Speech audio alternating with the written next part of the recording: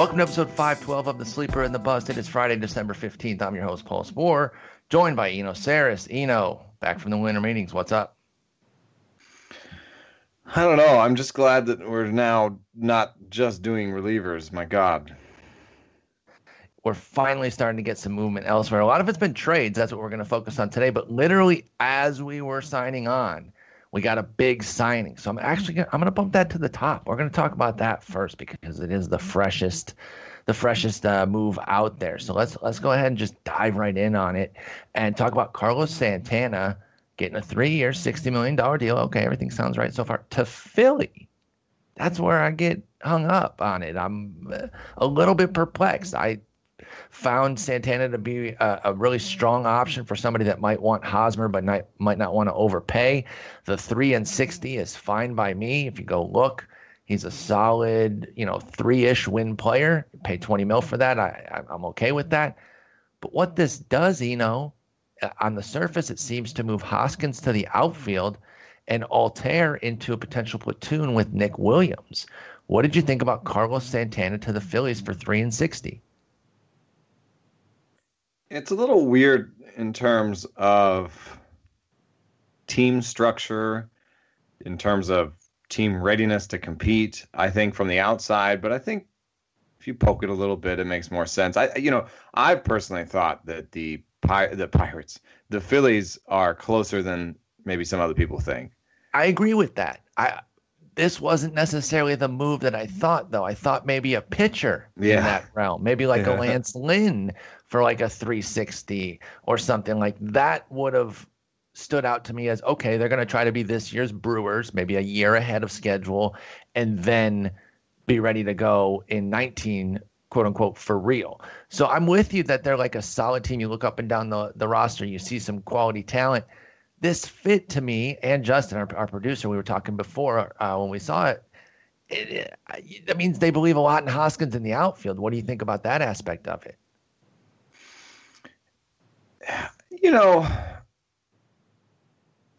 I think Hoskins is a first baseman, but or are they flipping the script and Carlos Santana back to catching? No, I'm just kidding. I'm kidding. Third base. I think he'll. I think Hoskins will still place him first, and Santana will DH. I think it might be about how old Hoskins is. Well, wait. The DH, I just want to point out, is going to be like 5 games, right? I mean, interleague on the road. Yeah. I mean, it's a little more than that, right? I mean, there's a lot. They've mixed the schedule now so that. Yeah, I don't know. Yeah, I mean, there's going to be some. You're right. But for the primary, most of it, puts Hoskins in the outfield.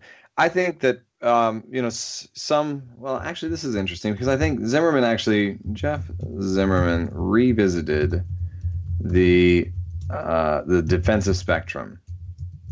I got breaking news, but like we really got to finish talking about Santana. But then I got breaking news right after that. Well, Zimmerman looked at the defensive spectrum again, and he changed it up again. Now it's still a 5-run difference between corner outfield and first base. There's a little bit less of a penalty, and it's a little bit more squished together for Zimmerman than it is on our website. So maybe basically what they're saying is we don't think there's that much of a difference. And, okay. And we think that a young Hoskins, while he's young, can play the outfield. We don't need him to be first baseman now. He can be a first baseman later. So, and then if you look at their outfield, I think they've got a lot of interesting parts, but how many of those guys do you sort of just pencil in and say, go get it, right? I mean, what's your Phillies outfield right now? Well, it's going to be Odubel is going to have the spot lockdown. That seems right. And then Nick Williams, Aaron Altair, and Hoskins, and then like Roman Quinn is kind of a bench guy. Which I think is how he profiles. I mean, I guess Dylan Cousins gets a little screwed by this, but yeah, maybe they have to trade to get a pitcher. Maybe this is also about the fact that maybe it's about getting someone to take their money, because general managers do want to spend what's in their budget, and certain teams may have a hard time. For example, I tried to talk to the general manager of the Giants, Bobby Evans, about questions a hitter might have of him as a GM. And I said, what about the park? I don't want to hit in AT&T Park. And he tried to claim that he'd only heard it from one player 10 years ago that went and signed somewhere else. You can't tell me there's no lefties that were like, I'm not coming there. Right. And then he also tried to tell me that a player's internal confidence and willingness, they think they can all hit there. I don't know. I mean, I think some are realistic and they're like, oh, I can't hit here. This is terrible. They're not usually realistic, actually. I think that part actually resonated with me a little bit. Okay, that's fair. All think they're the most amazing. Brandon McCarthy, though, every time I talk to him, we'll be talking about, I don't know, anything, and then he'll be like, but Coors, man. He's just always totally depressed and frightened about Coors. So I doubt that Coors can get a lot of starting pitchers to sign up and take their money. Reliever seems like another story, but everyone's overpaying for relievers. So what if the Phillies have a hard time getting a starting pitcher? What if Lance Lynn is like, nah, dude, I don't really want to pitch there. It's not like the starting pitcher market is robust. So I think maybe they're just like, this is where we can spend, and this is how we can spend. And, you can actually platoon out there in Williams. And that's what Justin was saying. They kind of make a perfect like I like Nick Williams and I like Aaron Altair, but I don't think either of them are so established that you'd be like, we have to have a starting spot for them or we've messed up. I think we got to be realistic about where they're at and putting them in basically a straight up platoon and then mixing in Altair here and there, I think is the way to go. Or it's a prelude to a trade. Maybe this is stacking up the offense so that they can actually trade some offense for pitching. And then all of a sudden there's a Dylan Cousins, Tommy Joseph for, Chris Archer, Or what about Altair himself as a big piece in a trade? Or Nick Williams, a little bit of a younger guy. I mean, they have so much now that they could offer a major league outfielder, a minor league outfielder, and a pitching prospect, which is I think a lot of times is a deal that someone might take for their under control outfield, their under controlled arm, because everyone's trying to do the Cubs and Astros now, and everybody wants to have a position player core. Well, so being able to offer some young under team control position players might actually get you the arm that you need. And I think once you have, I think Nola is ace light, I don't know, something like that. If you actually paired an Archer with him, I think that you would have a really fine front two. And I'm not sure that they've developed that depth yet, but I like Nick Pivetta a little bit more than some, and I like Gerard Eickhoff a little bit more than some. And if Vince Velasquez is ever healthy, then you could actually have a good starting rotation. So I love Velasquez, and I would love to see him stay healthy, but I really think that in this era of out of here. Well, no, just literally put him in the 2-3 inning role. Don't even try it with the starter, but don't also put him down as a 1 inning guy. I think that's an underutilization of him. Get him in a 90 to 110 inning role. I think that would be all he gives you anyway. Exactly. If you're only going to get that as a starter and it's only going to last for 4 months of the season, why not try to curate it better and make him more of somebody you can use all year? In that, we're moving toward those roles anyway. He's a perfect fit for it, in my opinion. But I totally agree with your entire assessment here on the Phillies.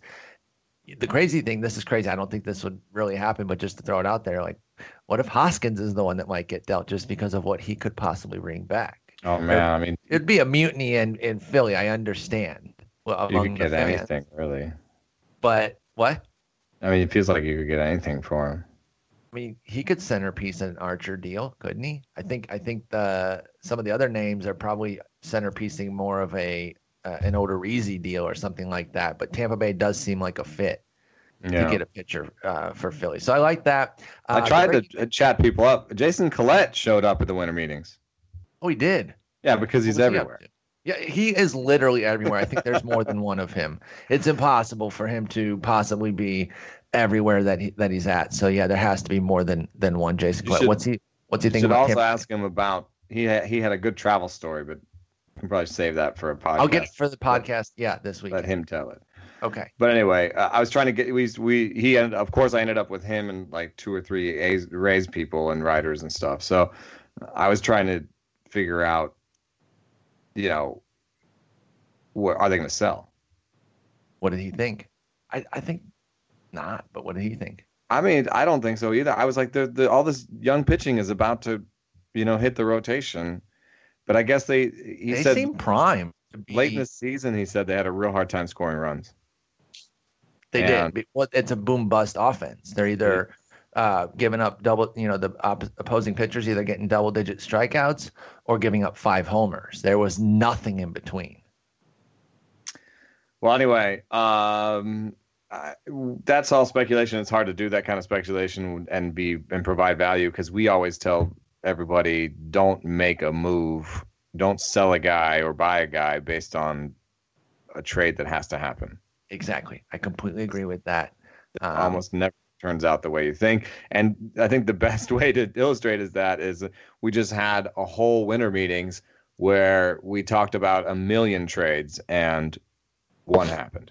Well, and the one that we talked about so much, the team that Stanton went to was not one of the. I think I flat out said that he wasn't going to go to New York. Yeah, me and Cope on that. We said they already had Aaron Judge. Yeah. What do they need Aaron Judge Sr. for? Well, to be better, I guess. So I'm an idiot. I mean, if you're going to give up what they gave up to get him, and you're going to get money off the deal. Yes. If you have a double agent in another organization like Derek Jeter and he's willing to give you a cake deal, I guess you take a cake deal. I was assuming they would actually have to give up valid resources to get the NL MVP, but stupid me. My bad on that one. So, well, check this out. This is kind of funny about Carlos Santana. Switch hitters always tell me that they are different from each side. They have to kind of learn. They have to learn themselves differently from each side. 2 different players. Yeah. So if you look at Santana versus righties as a lefty, he hits more fly balls, and it's like 0.9 ground balls per fly balls versus 1.5 from the other side. That's a fairly big difference, and that's something that like Pablo Sandoval, other people have told me. So. Then you look at his line. He's got a 213 ISO versus righties, and he's on a 160 ISO versus lefties. So but he has a 270 average against lefties and a 240 average against righties. So he's a little bit more of a swing and miss slugger against lefties, and he's a little bit more. He walks more than he strikes out against lefties. So yeah, he's definitely like a swing and miss slugger from the right and from the left, and from the right he's more of make contact, good patience, above average power guy. What's funny is it adds up to about the same WRC plus. So he's just as valuable from either side for his career, but he's like a totally different hitter from each side. And somehow I think that'll be interesting to see as he comes to this new park. You might think in your head that Phillies Park plays way better than Indians Park, but if we're just talking about homers, it actually plays the same for lefties. That's really interesting. You're right. I would have said that's false. I would have given Philly a major edge. So Cleveland propels lefty homers. Yeah. They're both at a 106, 107. But he could still see a big step forward because let's see, Cleveland propels lefty homers. Let me get that right. Oh, okay. So you may see a smaller leap forward than we think because he's more of a power hitter from the left side, and Cleveland already gave him the same sort of boost. But will he get the gains as a righty with Philly being better? Some gains from the right. Maybe some of that suppression of his power as a righty was Cleveland. But so that's interesting. if he does, but then you're talking about the smaller side because you, as a righty, you're facing lefties, so that happens about 1/3 of the time, or whatever. So Good point. Good point. So I still think there could be maybe less of a boost for Carlos Santana in the move, and I actually sometimes I think this generally is that we're like, oh, this dude, like Ian Desmond, he's going to Colorado, he's gonna have like a 400 BABIP and 330 batting average. He's still going to. That's still going to happen. It's happening this year. It was delayed 1 year. Relax, okay? Well, I wouldn't necessarily put Carlos Santana in 40 homer pants, but could he equal his career high from 2016 at 34? Yeah, that seems plausible. I mean, the pitchers may not have have a book on him as much. So, I think this is a net positive move for Carlos Santana. I'm not going to. I agree. Make him a 40 homer hitter, but push his projections a little bit to like 270 with 32, 34 homers. Okay. So the over on his projections, but not by a ton. So Carlos Santana to Philly. The breaking news, which tells you kind of the status of this player, because if it were JD Martinez or Eric Hosmer or Yu Darvish or Jake Arrieta, I would have interrupted you and said we got to talk about that first. But it was Zach Cozart. No offense, Zach Cozart, but Carlos Santana still reigns above you right now. But Zach Cozart to the Angels on a 3-year, $38 million deal. The Angels pushing their chips all in. And frankly, I love it. I think that it's exactly what they have to do. We're going to speculate that this is going to be to play third. It's obviously not going to be to play short. And they just traded for Ian Kinsler. Let's actually talk about these in concert then. They also traded for Ian Kinsler with the Tigers. They gave a couple of prospects. I put that in quotes because they don't really have good prospects outside of Kevin Maitan, and he was not one of them. So they gave a couple pieces to the Tigers to take on Ian Kinsler's contract. So they get Cozart and Kinsler to go with CJ Cron at first base and Pujols, and then also Andrelton Simmons at short. So now they got their infield set. The Angels are ready to go. Like I said, they are pushing the chips in. I'm not even sure that this is it. They still might go get a pitcher or two, perhaps. Maybe not reliever. They kind of built that that rotation on the fly there, and they do still have Ohtani and all the guys we talked about with their situation on starting pitchers. So maybe this is it outside of a medium move. But what do you think about Zach Cozart to the Angels? This team, I think, is about ready to pull even with the Red Sox in terms of team projections. Okay. Makes them, I think, Ohtani's not in our system yet. Yeah. And yesterday, the Angels were at, because we probably don't have Cozart in yet, we can do yesterday right now. The projected standings right now have the Angels winning 86 games and being 5 games back of the Red Sox. However, that doesn't have Ohtani and it doesn't have Cozart. So Cozart might make them a 88 win team. That pulls them even with the Cardinals. And Ohtani puts them ahead of the Nationals at about 91 wins. So we're now talking about a top 5-6 team in the big leagues right now. And I was saying something like, I'm surprised the number hasn't gotten higher, but we don't have Ohtani in there. And they weren't the best team to begin with. But I think of the off seasons, like, is there anyone who had a better off season? No chance. There's no chance. What they're doing. And, don't sleep on the Maitan move, too, because we're talking about all the stuff they're doing to push the chips in this year. And then they go out and actually do boost their system, which is a very weak system. But they go get their frontliner for their system with Maitan, who's 5 years old, and they can still groom him. Sneak tip, Martin Maldonado winning the Gold Glove behind the dish. You got a really solid catcher there. He's not there for his bat, but they have hitters all around the rest of the lineup. I failed to mention Justin Upton, the re-signing there, because he could have opted out. So that's a plus. They're going to have a full year of Justin Upton. I mean, this team, where are they weak? Yeah, there's not really a hole because they even have quality backups when you're talking about Valbuena. Yes. Ohtani pushing Cron and Pujols into less playing time, which is good. Caleb Coward's a solid defensive replacement, and if his bat comes along at all, he can bounce around the infield for them too. fourth outfielder, maybe, but who cares really? They've been a fairly healthy group there. And that's something you could figure out in season if you needed it. Right now they got Eric Young, Shane they Robinson. They could have a pop-up prospect. One of their best prospects that they've held on to is Jahmai Jones. Yeah, he's an outfielder. So if he really takes a step forward and then someone gets hurt, maybe we see Jones out there. The only thing I would say as a team building exercise, and it may actually be a good thing, but in general, I would say that they have a very high variance pitching staff. I mean, there's in one world next year, Skaggs gets hurt, Richards finally goes down for that Tommy John, Haney has a problem coming back, Shoemaker, there's a lot of different things that could happen to him. JC Ramirez doesn't find it. Nick Tropiano isn't quite healthy coming back, and you have like zero pitchers. Ohtani's elbow goes. In the bullpen, Bedrosian's been very often. Blake Parker regresses, back to what he used to be.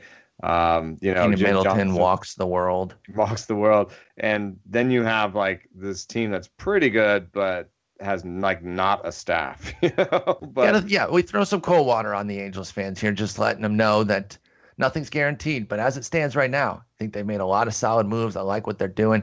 Richards Ohtani is a 1-2 that I like. I've always liked Haney better than most. So Haney, and then you got Skaggs, Shoemaker as the back end of your rotation. That's exciting to me. And I didn't love him, but don't sleep on Bridwell. He did some solid things, and if he's a solid six, I'm going to sleep on him. I'm going to poo-poo him. Okay, listen, I'm fine with it, but we're talking about like a 6-7 guy at this point. If you're relying on him to be your 4, I get it. You can hate on him all you want, but the fact is, Ramirez might be a really great 100-inning guy. They've struggled to find it because his command isn't good. Find a role for him because he wasn't that great in the bullpen or as a starting pitcher, but dude throws 98 and started throwing a slider like 45% of the time last year. So and a nasty slider too. I was going to bring that up. Yeah, slider's better than his high velocity fastball. And then I have always been a Tropiano guy. I think that he has the collection of pitches that he needs. I agree with you on the staff, and we talked about it when we talked about Ohtani. They're tailor made to have Ohtani because they really should do a 6-man.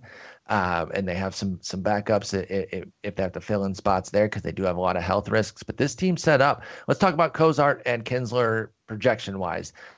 Cozart coming off of his best season ever. Kinsler actually coming off of his worst season ever. And they're also going to take some hits, I think. I saw some analysis from Derek Cartier, which was really interesting, which was that the deep outfield wall in Comerica actually ups some hit rates. For some doubles?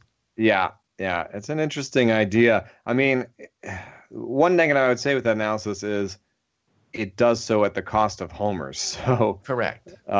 You could leave Comerica and hit some over the wall that you didn't hit before, and you'd have some benefit there. So, and I think that could have something to do with Kinsler. I mean, he was a 30-30 guy in Texas. Not saying he's going to be again. I'm just saying, if he got any boost. But I don't think he'll get much of a boost, and runs an RBI apparently take a big step back in Anaheim Stadium. So, but getting a better lineup, right, than the Tigers lineup. Lineup looks pretty good right now, and he scored 90 runs in Detroit in a bad lineup. So with a 3.13 OBP. Yeah, and he had a 2.44 BABIP.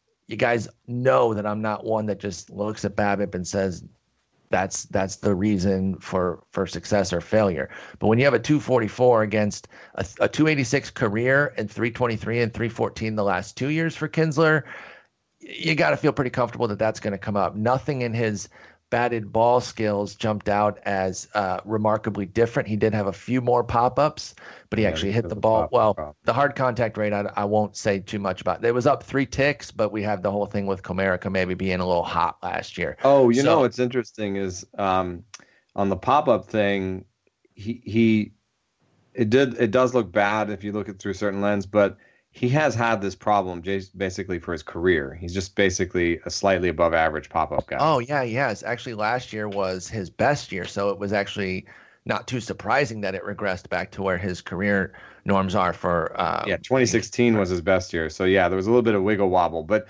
if you want to say that's a big deal, then you have to say, well, why has he had decent BABIPs the rest of his career when he's always had a bit of a pop-up problem? So Bingo. So I'm going to boost the average to at least 270, and I think even that's conservative. 296, 288 last 2 years, take maybe a little bit from the park, but give him a jump back for his BABIP coming back up. I think Kinsler's going to be a solid buy low because he's going to be 36, coming off the bad year. I think he's going to be kind of forgotten. Second base has gotten a little bit more plentiful, so I think people are going to be looking elsewhere. I could see myself getting Kinsler on the cheap as long as something doesn't go crazy. Yeah, exactly. And you talked about how he used to be 30-30. Obviously, we're not going to be projecting him to get 30 stolen bases again, but he hit 28 homers in 16 and 22 last year in 139 games. If he plays $150, he can hit 25, and then you're a few wind gusts, as Ron Chandler would say, from popping like 30. So I don't even rule out another 30-homer season, even though the last one he had was 2011. Bottom line, I think Kinsler's a solid 270, 2010 that you're not going to have to pay a lot for, and some upside built into that projection. This is the worst place Cozart could have gone, though. I was going to say, what about Cozart? So let me set it up real quick. 297, 385, 548 last year. All three, undoubtedly, unquestionably, his best ever by leaps and bounds. 12% walk rate, way up, nearly double what he'd done before, double his career rate. 15% strikeout rate. He's always been a good contact guy in the 14 to 16% strikeout rate.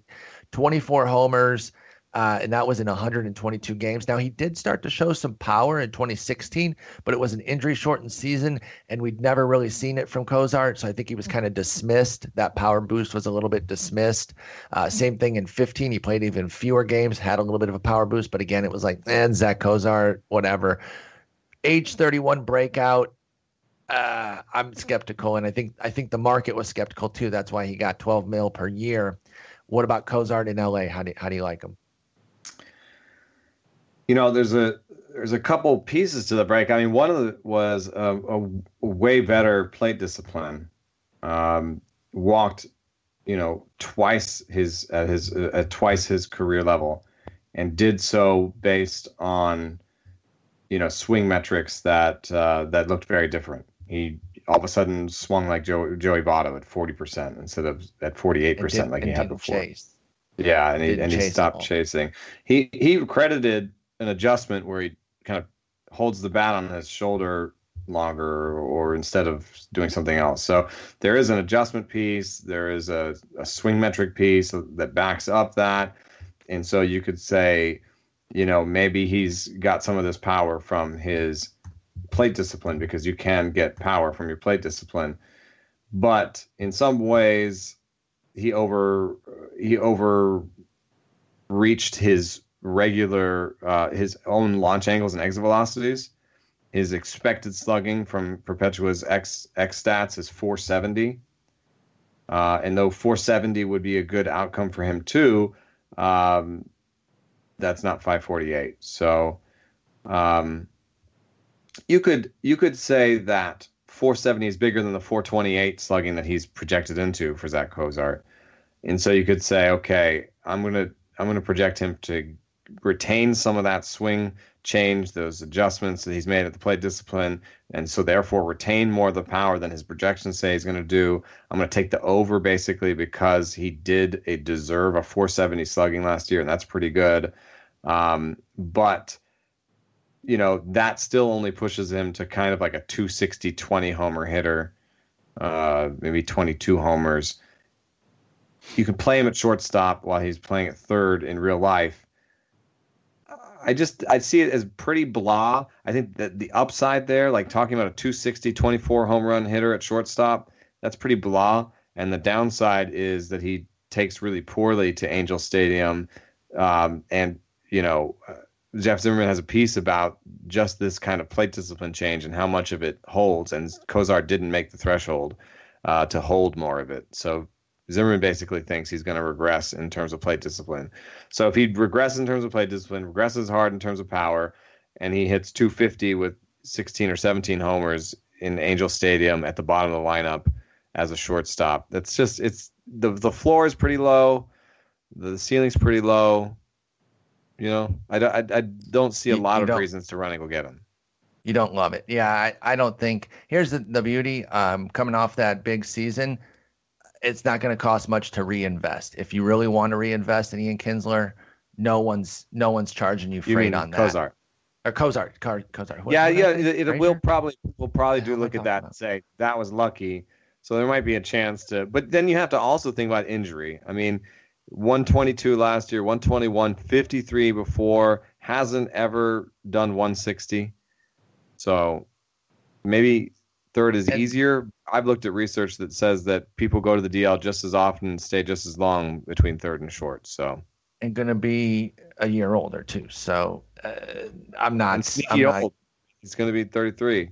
30, 33 or 32. Well, he's 30. Yeah, he's 32. His age 32 season. So yeah, Zach Cozart. But again, gives for the Angels, it's one of those that's like a better baseball move than it is a fantasy move because it gives them a nice solid guy that they can put in there. And I think it's really Yeah, gonna you want league average rather than Escobar and starting Luis Valbuena. Yeah, exactly. Oh wow. So I did the depth chart updates and then Jeff just went and redid all of them. Okay, cool. he Cool. did. Guess I just won't touch it. Because that's annoying. Um, let's talk about the Marcell Ozuna trade. That's probably the biggest move since we last talked.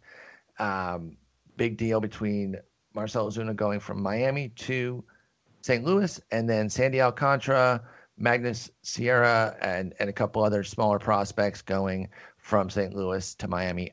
Fantasy wise, Ozuna and Alcantara are really the moves, but Ozuna obviously way above all of it. So let's talk about Marcell Ozuna as a St. Louis Cardinal. What do you think? Our handedness things say that he didn't benefit too much. The Marlins were the third hardest place for a right-hander to hit a home run, and the Cardinals were fifth. So I don't know that he'll get a huge boost from the park change. He No, does it should hit, be yeah, pretty neutral. His power can play anywhere. yeah, yeah. I mean, obviously, it did.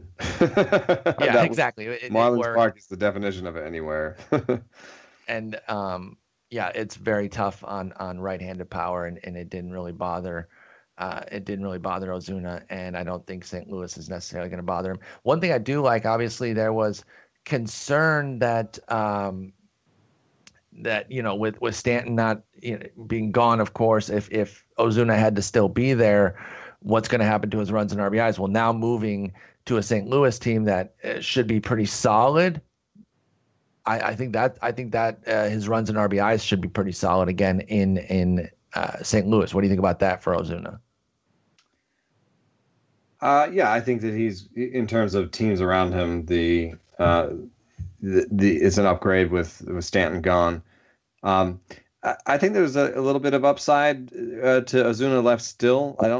I think that his peak season, he's 27. That could have been his peak season easily at 37 homers and 300 batting average. But what's interesting to me is that in 2016, Ozuna hit more fly balls than he did in 2017. So there's still, and he hit more ground balls than most sluggers. So to me, there's still like an inkling of like one last thing that he could unlock, where he has 2016's fly ball rate, but 2017's plate discipline. Perpetual wrote him up, suggesting did a deep dive suggesting similar that hey, there could even be more here. Yeah, and I don't know. I think what would happen is that more would look the same somehow. Like there'd be regression in terms of just regressing back to a little bit back to his like career norms. However, there could be like a little bit of a skill unlock there where he hits more fly balls and kind of pushes it back to where he was. So he's projected into 290 and 29 homers, and I like that. But I could definitely see I'd take the over on 29 homers actually. I think I would too with Marcell Ozuna in St. Louis. I think it's going to be a nice move for him. Obviously, when they brought him into the fold, that meant that they had a little bit of an overcrowding in terms of startable outfielders, and that was quickly remedied by trading Stephen Piscotty. They moved him from St. Louis out to Oakland in a smaller deal. Now, this is both a baseball move and a personal move. This allows Piscotty to go back out home in California and help be closer to his mother, who was diagnosed with ALS last year, and obviously that was something very difficult for Piscotty and his family to learn and deal with. And I think it's a contributing factor to the fact that he had a tough year. Also had two injury stints, so it was kind of a lost 2017 for Piscotty. Obviously, we've touted him on this show regularly, and I refuse to give up because I do think that with health, he's still going to be a solid hitter for sure. What do you think about Piscotty in Oakland? Yeah, I tried to. I've been talking to him since he went to Stanford, and I've talked to him in the past about the Stanford swing, which is a contact-heavy, opposite field, ground ball type college swing that the Stanford coaches, I don't know if they still do, but they used to espouse that. Keith Law thought it was a reason to denigrate any Stanford prospect coming up because they would have to kind of find their way out of that swing in order to make it to the big leagues. And Piscotty at the time was telling me that if you can hit, they don't make you hit that way. And then he went out and, slammed like 6 homers in that next batting practice session after we talked. So, I think he has power. He did make a swing adjustment where he adjusts a little bit what he does with his elbow and the way he angles his ball at his body at contact. And I went and looked, and his 2017 angle of body and swing looks more like his 2015 than it does his 2013. And that's important because Piscotty has had some up and down power in the minor leagues. And what I'm saying is I think mechanically he's about the same as he was when he had power. And I think it was that other thing. It's the bingo is maybe the problems in his family. I mean, your mother being diagnosed with ALS is a big deal. But also, the injuries were fairly big deal. A forearm strain. He was hit 3 times in one game, and then had a forearm strain, and it was hit in the head. I think he was hit in the head 3 times one game and had a forearm strain. That was like within 3 days of each other. Then he had a hamstring strain that actually cost him like 3 weeks. Wasn't he demoted too? Yeah, and he was demoted. So, and he had the thing going on. And if you actually hitting the elbow twice and then hitting the head are the inestimable. That's a real hard word. I don't know. Justin Mason. I don't even know what word you're trying to say. Do not estimate Justin Mason. He is inestimable. Don't underestimate him. Is that what you're trying to say? It's a word, isn't it? Inestimable. Well, listen, I'm not going to find it right now. Justin Mason's great, and he tells us he was hit twice in the elbow and once in the head. In any case, Piscotty had a bad year, and if you actually take his exit velocities and launch angles and you paint on those events, you can see what happened. You know what I mean? Like the exit velocity, forearm strain, zoop, goes down to the ground. Launch angles, hamstring strain, zoop, goes down in the ground. He started the season at the same launch angles and exit velocity that he had in 2015 and 2016. So I believe in the power. I think he can hit 20 to 25 homers even in Oakland. And I know that they bought him to be a right-hander, and so there is some risk that he becomes a platooner. But I think that they kind of wanted a right-hand starter because they were in on Ozuna and some other guys. And I don't think that against righties, you're going to start Dustin Fowler on purpose in a corner outfield if Boog Powell's a lefty who's going to play in center. So I think Piscotty's going to play most of the time. I think so too, and I think the bottom line here that we're looking at is the narratives that you would fit to his season are legitimate, right? Like sometimes you try to create a narrative and you're like, that doesn't really hold up. Everything that you kind of create for Piscotty's season to kind of explain what happened is there. Now, that doesn't mean it automatically turns around in 18, but I do think that it is going to turn around. And I'll I think take the market. Yeah. I think the market has allowed you to get a discount on. I don't think there's a lot of hype there. Pretty low, yeah. Yeah. Even in redrafts and AL only. But I think he can hit. I'll take the over on 250 with 16 homers. I think. Me too. Maybe the under. It's funny. He's projected for 6 stolen bases with all the injuries. I might take the under on that. But 6 stolen bases isn't really moving the needle. So, 260, 18, 20 homers. It sounds a little bit like an AL only type cat with all the power you have today, but yeah, or your fifth outfielder in a mix. Like, you're not centerpiecing him by any stretch. AL only is definitely going to be where Piscotty's value is best, undoubtedly. Yeah. By the way, I got to loop back to the Marcell Ozuna trade real quick. I didn't say anything about Sandy Alcantara. Hard thrower. We saw him in the Arizona Fall League. Doesn't always know where it's going, but can throw triple digits. A lot of people screaming relief. Do you have any thoughts on Sandy Alcantara as far as him with Miami? He did get a brief look in the majors this year, and I think he'll start the season in the minors. But what do you think about Sandy Alcantara? Now, one thing that you have to remember when you're looking at strikeout rates is that his brief major league look was in a tiny sample and also out of relief. So when he was starting, he didn't have great strikeout rates, and it has to do with his command in the secondaries. So that's why I think part of why people are having to put him in relief. My only story is that I swim moved right past him to get to Touki Toussaint at the Arizona Fall League All-Star game. Not trying to talk to you, nerd. Get out of my way. I think he actually gave me a little bit of a look, but hey, I want Touki. I want some spin rate action. Yeah, we want Touki, who's got the secondary stuff to actually start. I'm just not sure that it's there. For Alcantara, he can pop triple digits. I think that when he's going to be going into his age 22 season, right? So there's a lot of potential growth still, but I do think it's going to meander toward a relief role. But it could be a high end relief role. I do think that, because if they commit, if Miami says, okay, we're going bullpen here, then you focus on sharpening the command on that fastball and then just developing one secondary, and then he can become a nice late inning guy. But I think it's a few years from that, they're going to let him continue to start. He skipped AAA when he made his MLB debut. I think he'll go to AAA, maybe spend half the year there at least, and then see what's what. Maybe come up for a little bit in the majors.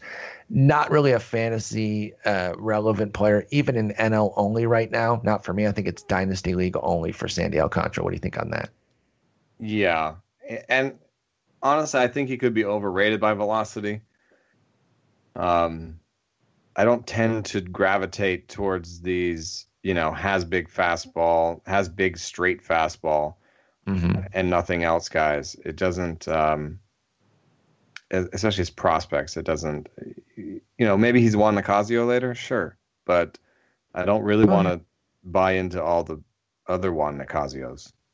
No, I think that's completely fair. I'd like to have Juan Nicasio now. I don't want to have. I didn't really want to. I didn't have a lot of fun owning him before. The iterations to get where we are, which, by the way, we are going to talk about him in a moment. He signed somewhere. Let's just also dump some more on Derek Jeter and the Miami Marlins. Why not? In for a penny, in for a pound. I thought this was a terrible return for Marcell Ozuna. You get one pitching prospect when you really need to build another prospect, another position player core. And then the position player you get back is like with outfield as fuck. Poor man's Inciarte if he turns out his best. Like, exactly. Just I don't know, doesn't really have like patience, doesn't really have a great contact rate, has not shown any power. They didn't even play him in center, but he's probably a center fielder, but like, a center fielder with no power and isn't even going to give you that. He's got speed. Yeah, he's got speed, but it's totally the thing that, a non-sabermetric front office might overvalue. I mean, speed is the worst tool to pay for. But because it usually, I mean, the aging curve for it is straight down. That doesn't mean every guy loses it, but for the general curve, you just start losing speed the second you get into the majors. So yeah, I'm good.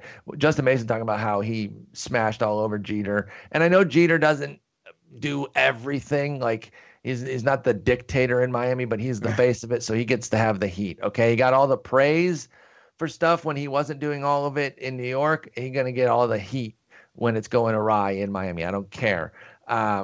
He says he went from the worst farm system in baseball to the 25th by trading 3 studs. By trading D. Gordon, Stanton, and there was Marcell mitigating Ozuna. circumstances for D. Gordon and Stanton because by projections or by some math, you could say they're underwater, and so they're trying to get their money out.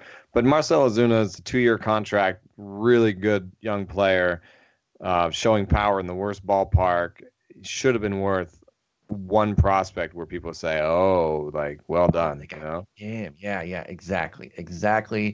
Derek Jeter's garbage. He's the GM equivalent of his defense. So no range, as Justin would say.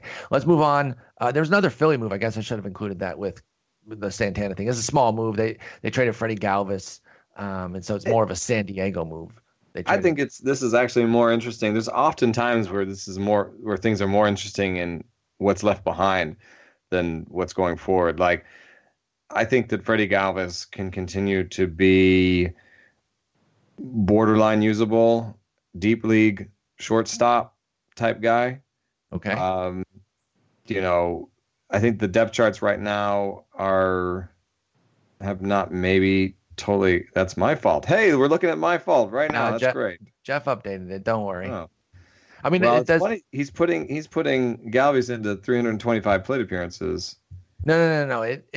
That move happened today. It won't update till overnight. I see. Okay. Right? I think they update every overnight. That's why if you have them done by like 1 a.m. or 2 a.m.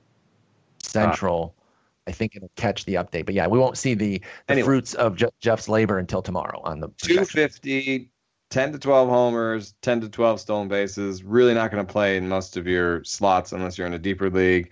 He should get all the playing time he wants. I mean, I don't think the Padres are going to. People have been saying that Fernando Tatis Jr. is maybe going to see the big leagues this year, but I think if he does, it's a cup of coffee in September. I doubt that they're going to really want to goose his, even with Eric Hosmer in the fold, I doubt that they want to goose Fernando Tatis's control time. Yeah, and for what, he's 19 with 14 games at Double-A. I don't think so, take most Tim. of the year to come up. And, there's no need to rush him. There's absolutely no need. There's a chance that the Padres overpaid for 1 year of Freddie Galvis because some people think that this 21-year-old Enyel De Los Santos that's going over to Philly is like actually sort of polished. Okay. Like he has good command of his 94 to 98 mile per hour heater. Yeah, down in the zone, and then has 2 secondaries that flash of average or above average. In any case, that might be interesting to them as their 6th, 7th pitcher. But I think the most interesting thing about this is neither of those things. Those things are all sort of deep league. Things have to work out for them to be any more interesting. But the fact that Galvis is gone leaves no doubt that J.P. Crawford is the shortstop. It's time. It's time now. And it also doesn't give the Phillies a real backup plan for Michael Franco at third. So Carlos Santana. I'm just kidding. If you believe in Michael Franco a little bit like I do, that a little bit of you're talking maybe generally, right? You're not talking directly to me like if I do, because you know full well that I'm obsessed with him too, right? Like you're saying if people generally believe in him. I still believe in 280 and 30 out of him. And it wouldn't even take that much of an adjustment. So maybe Carlos Santana is what he needs in terms of a statesman, an elder statesman to be like, hey, you can do better than this, because I think he can. So anyway, Crawford is there, and this is the infield of the future. I mean, this is in some ways this is the Phillies team that we wanted to see. So, I am going to take the over on Crawford's projections because I think right now the translations for power between the minor leagues and the major leagues are broken a little bit. Okay. You don't want to change your major league equivalencies, the MLEs. You don't want to change your major league equivalencies based on 1 year, and we're only in year 3 of the new ball. So how many of these guys have fundamentally changed on their projections their relationship between minor league ISOs and major league ones? And we've seen other people we've seen other people with sort of iffy power in the minor leagues come up and do better than we thought power-wise. Piscotty even is an example of this. So I think he can have a league average ISO, and I think he's going to have a 340 OBP. And so my line for Crawford next year, my sort of back of the envelope projected number for him is like 260, 340, 400, 420. And if he can do that, he can go 15-15. Looks a lot like Freddie Galvis. That'd be really nice. However, he's 22, so you're talking about that being the first season of growth, and he's exactly, and seasons beyond that.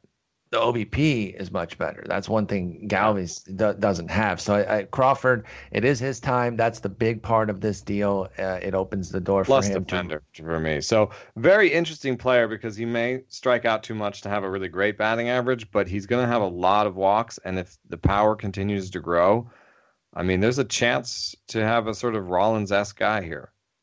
I think that there's the prospect hype has died a little bit on Crawford, and that makes for a nice potential buying opportunity because the market isn't going gaga. And when you can get those once heralded prospects, it's almost like he's post hype, even though he has 87 major league plate appearances and he's going into his age 23 season. He had a bad year in AAA in 2016.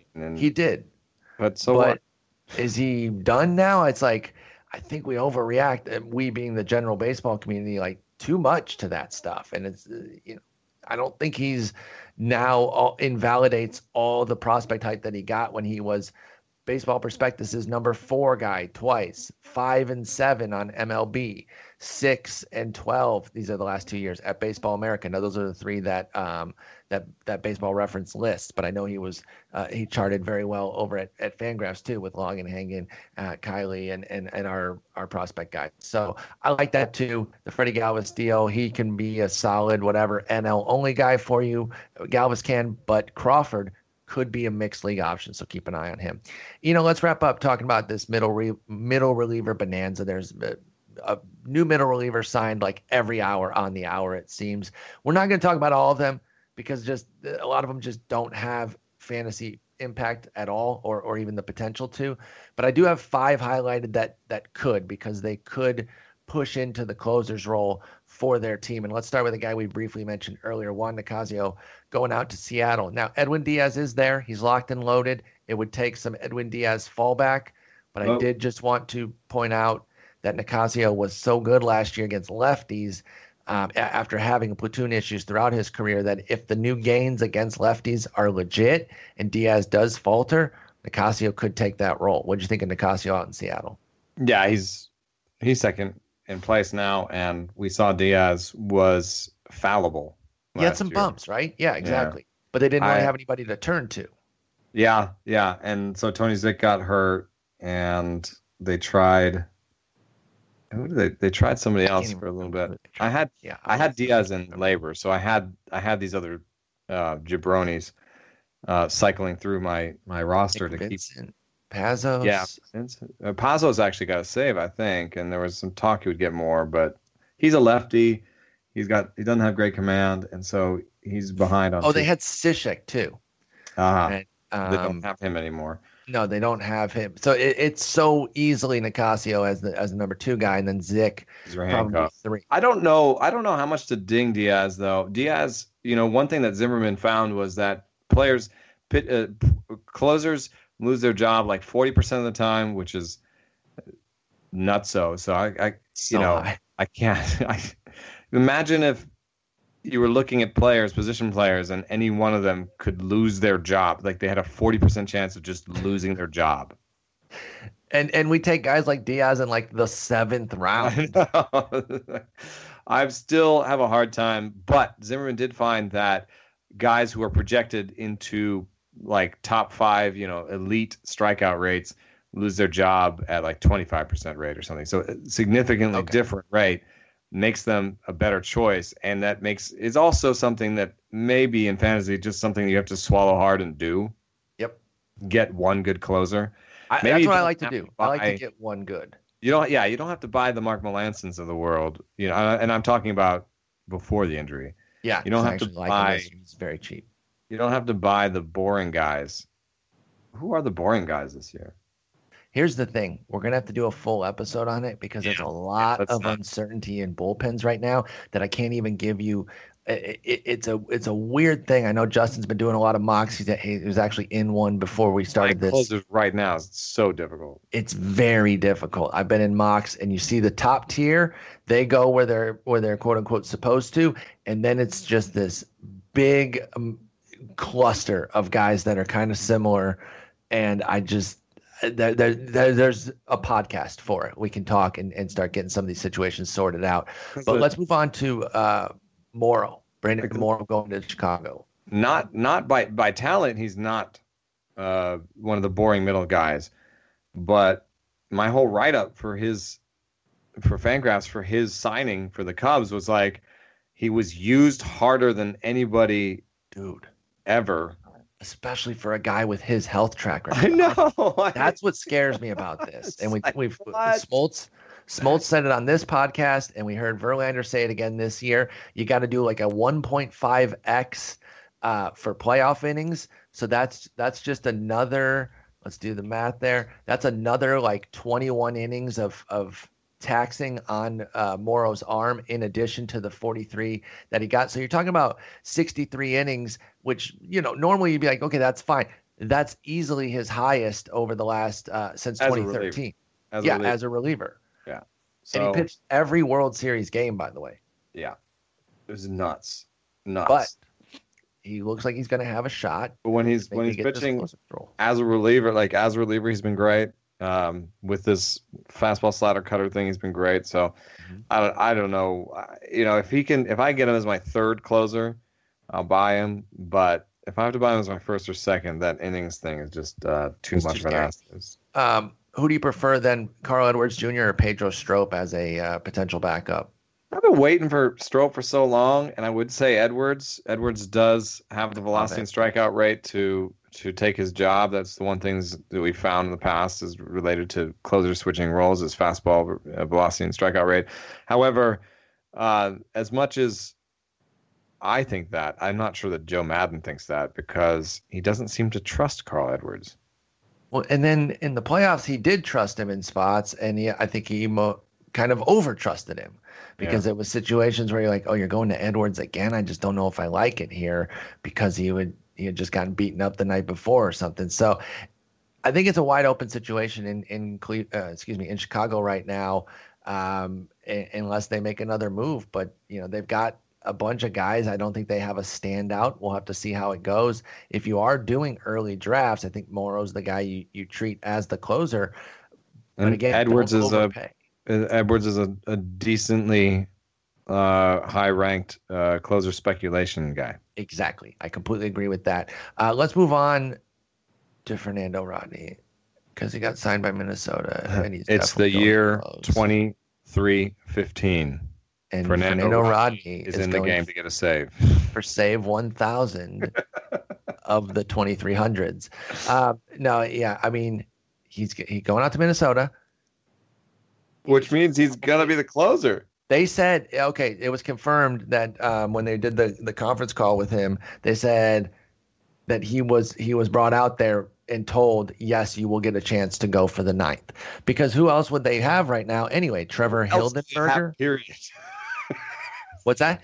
What else do they have, period? They have Jose Barrios, Irvin Santana, and now Fernando Rodney. I can't even, I have a hard time naming that staff because it's so bad. Sweet Kyle Gibson. Hey, your boyfriend, Alberto Mejia, how dare you forget him? You're the only reason I know anything about Alberto Mejia. We've fallen in and out of love with Gibson. Maybe he's You know, I'm so done with Kyle Gibson. I eviscerated him at the really, Baseball even HQ after the forum. newest arm slot change and the four seamers, No, and no. Did you see? Here's the thing, and this also has me a little bit concerned about Byron Buxton's little surge. Did you see their second half schedule? Now uh, I know it's more important with a pitcher, but Kyle Gibson, the teams that he faced when he was putting up those big numbers, it was so bad, dude. It was like Detroit 84 times, KC, the White Sox. Yeah, Cleveland, sure, but he only lasted 4 innings against them. Toronto, they were not particularly special, and they even beat him up one of the times. The Padres, uh, no, I'm suspect on this Cal Gibson, the 48th resurgence. Believe me, I've been there. I've been beating the drum Jesus, Phil for Cal Hughes is Gibson. slotted in as their fifth starter. My God, Oh my I thought God. he was a reliever by now. That's so bad. I don't even have Phil Hughes on roster resource. They have somebody named Aaron Sleggers, which I'm not sure is a real player. That's Mm. Tuffy Go Switch's stepbrother. Hey, Trevor Hildenberger might have won me a title. I just got my trophy for winning my score sheet league that you're in, an Congrats. actual physical trophy. That's awesome. I didn't know Yeah, that you got trophies for that. I would have thwarted tried you. harder. No, no, I was gonna say that, but I tried really hard in that league because I had a team that I thought was on a rebuild, and all of a sudden I jump out the first few months and I'm in first, which was crazy. And I'm Uh, like, well, I got to keep going with this team, and then it just faded, and then you took over, and your team deserved to win. It was the on paper favorite at the beginning of the year, and then you finished the job. So congratulations on that, you but jerk. Hildenberger is a good sort of submariner type. Those aren't usually used as closers because they have big platoon splits and don't strike out a ton of guys. So That's why O'Day and Neshek have never really been closers, despite great yeah, statistics that they continue to put up. So I I don't think you even got to know go. who I put second. It might be Rogers, I guess, or I would say Duffy. Hildenberger is second to Rodney or Busenitz. Did you see that? Rogers is a lefty actually. So what about maybe Tyler Duffy? That's an interesting one. Former starter who, when he went in the bullpen, his stuff looked a little bit better. He got more swing and miss for sure. He's a potentially interesting one. I'm And not investing in this bullpen at all. How no, about that? How about that? yeah, it's a bad bullpen. Like I'm And, not. and that actually matters. The one thing I looked at save chances and what they're correlated to, and they're not actually correlated that well to win percentage. What they are correlated with are teams runs scored and the strength of the rest of the bullpen. That Because makes you sense have to to, yeah, get them the lead. you have to get the lead and then you have to keep the lead to get the save. So Yeah, I know. I just don't touch this bullpen. Like I it's, know some people like to dumpster dive on their bullpens and try to spike the next big thing. It's not here in Minnesota. You're it's wasting not your time. obvious either. There's no like Hector Neris, right? There's no Exactly. like, oh, he throws 97 and he's obviously going to take Rodney's job in May and he'll cost you $1 and he'll have spring. No, there's none of those guys. Let me ask you this: is maybe one of their prospects that have kind of fallen back a little bit, like a Lewis Thorpe, a Felix Gonzalez, or even like a Cole Stewart? Are one of them maybe or give up on them starting and move them into the bullpen? Is I that a mean, potential? their starting staff so bad. I don't think they can do it. I think That's yeah. there's an outside chance if there's anybody, it's JT Chargois. Chargois. Yeah. He's been milling around for them for a while. Trevor May, 96. when Trevor May comes back, but Trevor May probably won't be back till like the middle of the season. Yeah, those are the two interesting names. I mean, Okay, hey, Chargois listen, we've throws spent too much 96 time on and this. strikeouts. And, yes, let's move This on. is absolutely ridiculous. Let's talk about their former closer, Brandon Kinsler, who was traded out to Washington. He re-signs with Washington. I included him. I love Sean Doolittle. So I thought maybe I had to throw some cold water on myself in assuming that he automatically has the job and just at least bring up Kinsler because Kinsler did have some closing success and does give them another option. I still think that if they weren't going to go with Doolittle, then they would sign or trade for somebody else to take over for him, and it wouldn't be Kinsler. But I did want to bring up Brandon Kinsler just to cover my bases. So what do you think about Kinsler going back out to Washington for a full year? There's a decent high variance bullpen for a killer team to have a bullpen where Doolittle has that injury history, Madsen has that injury history, And Kinsler, had when some I gold. dove into his numbers, his sinker lost an inch of drop last year, and his launch angle went up in the second half of the year on the pitch. And his launch angles were nowhere near as good as they were in 2016. So there's a chance for me that something is up with Kinsler. And if you look at the way they put that contract together, I think that they are a little nervous too. It wasn't 2 years and $10 million. It was 1 year and $5 million and a mutual option for a second year. Yes. If you can maybe strike out more than 5 per 9, you had a 4.9. Like, I know strikeouts are not the only thing, but you got to get more than 4.9. There's just so much contact. You're just, like you said, the high variance aspect of it when you're allowing that much contact is nerve-wracking. I know you were talking about the high variance of the bullpen at large, but Kinsler himself epitomizes that sort of variance. And so I don't really see him getting the closer's role by any stretch. But again, I wanted to bring him up because he is going to be a pretty integral piece to their bullpen in Washington. So I wouldn't even mess with him in NL only. No. Because you don't even get strikeouts. The NL only $1 pitcher on this staff or $1 reliever I might like on this staff is Coda Glover. Oh yeah, I knew you were going to go there. I also like Annie Romero. Oh yeah. You could just pick any Romero that you want, whichever one. Hey, I'm going to go punch myself in the throat. Be right back. No, Coda Glover is the spec. If you don't dig Doolittle, spec on Coda Glover, skip over Madsen. I don't think it's his job either. All right, the last one is Hector Rondon going to Houston. Again, Ken Giles is established. I think he obviously has some leash and the first opportunity, all that sort of stuff. But Ken Giles, as Colette and I know by betting on him 52 years in a row, is far from infallible and seems to always have some stuttering right out of the gate. It seems to, like, April seems to be his kind of deal. I remember this used to be an issue with Verlander. Now as a starter, it's completely different than a reliever. But I remember he changed his routine at the beginning of the winter to try to make sure he was ready for the season. Maybe there's something there for Giles, or maybe it's just the fact that he gives up 5 runs in one outing, so it makes all of his April ERAs look bad. But Hector Rondon has closed a little bit before. He gives Houston a nice secondary option there behind Ken Giles. What do you think of Rondon in Houston? I think that he's.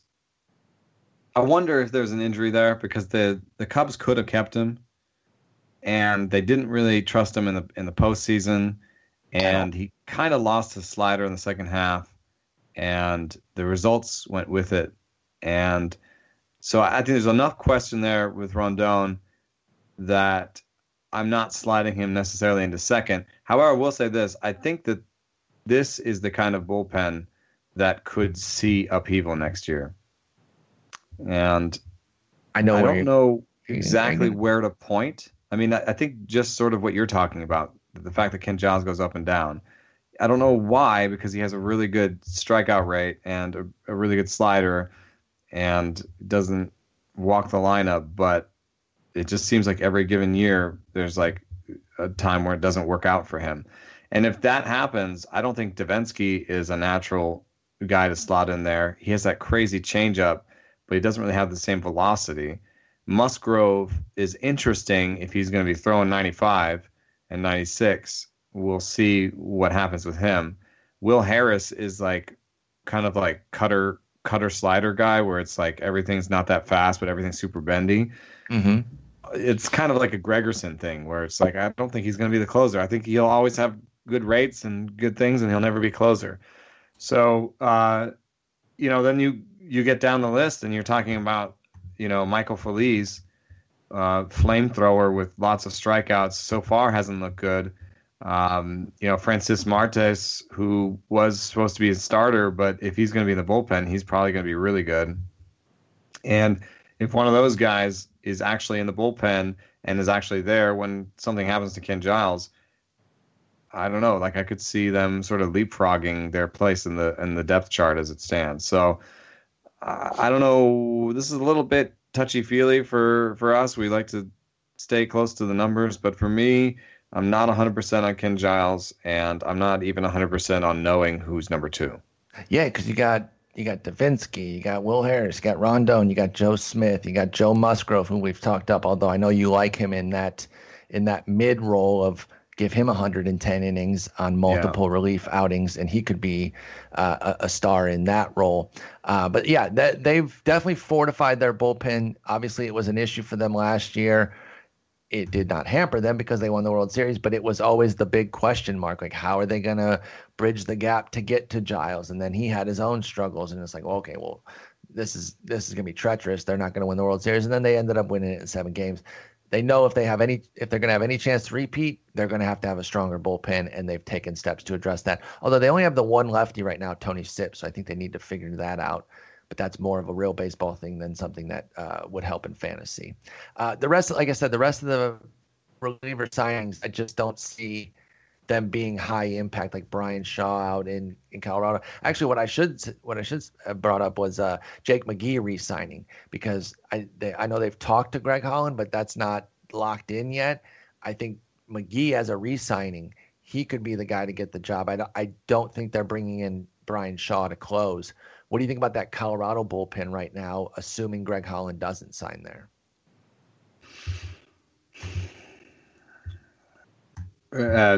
I think Greg Holland, I mean, he's got like $60 million on the table. From them? That's what the rumor is. Oh, yeah, then he has to take that. What's he waiting for? Yeah. I'm not giving Greg Holland $60 million. Yeah, nobody else is giving you. Well, what are you waiting for, dude? I like Greg Holland, but man, come on. He faded in the second half. He looked like it's really starting to catch up to him a little bit. Maybe look the at second his mechanics, too. My God. He can shake hands with Ian Desmond at first. Who else plays first? I couldn't think. Oh, Mark Reynolds. Like, you can shake hands with him after he throws a pitch. He falls off so much. Yeah. It is absolutely crazy. But I think, again, assuming Holland doesn't sign there, McGee would be your go-to, even though he's a lefty. They have other lefties. A lot of times that's why the lefty doesn't get it, is because they don't have other lefties to go to in the middle innings with matchups.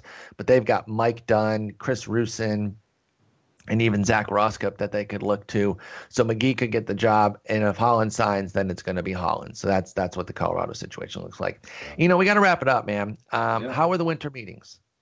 A little bit more boring than usual, but I still love going because I love the bar scene. I just love the different kinds of conversations you have, because you meet guys, you meet people, they're mostly guys.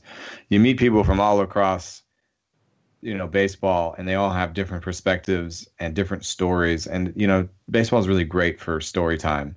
Mm-hmm. So, it's great conversations, and people are like, why did you, Cameron at some point was like, why were you, there till 3 a.m? And I guess I got lost on the way back and was walking around our villas and couldn't find my villa. And it was kind of a funny moment, but I was like, because we had dinner at Shula's at midnight, and Josh Kuznick, an agent, ate the 48-ounce steak. I was sitting next to Adam Guttridge, who does NAFI Analytics. And so I'm bugging him about MLEs and how the game has changed and this and that. And we had insane. an agent that works with only Dominican players there at the table. So he was telling us stories. And then we had somebody who works in playing cards, and she was telling us, I didn't even know this, the players negotiate their own number for every for the license for every playing card. Really?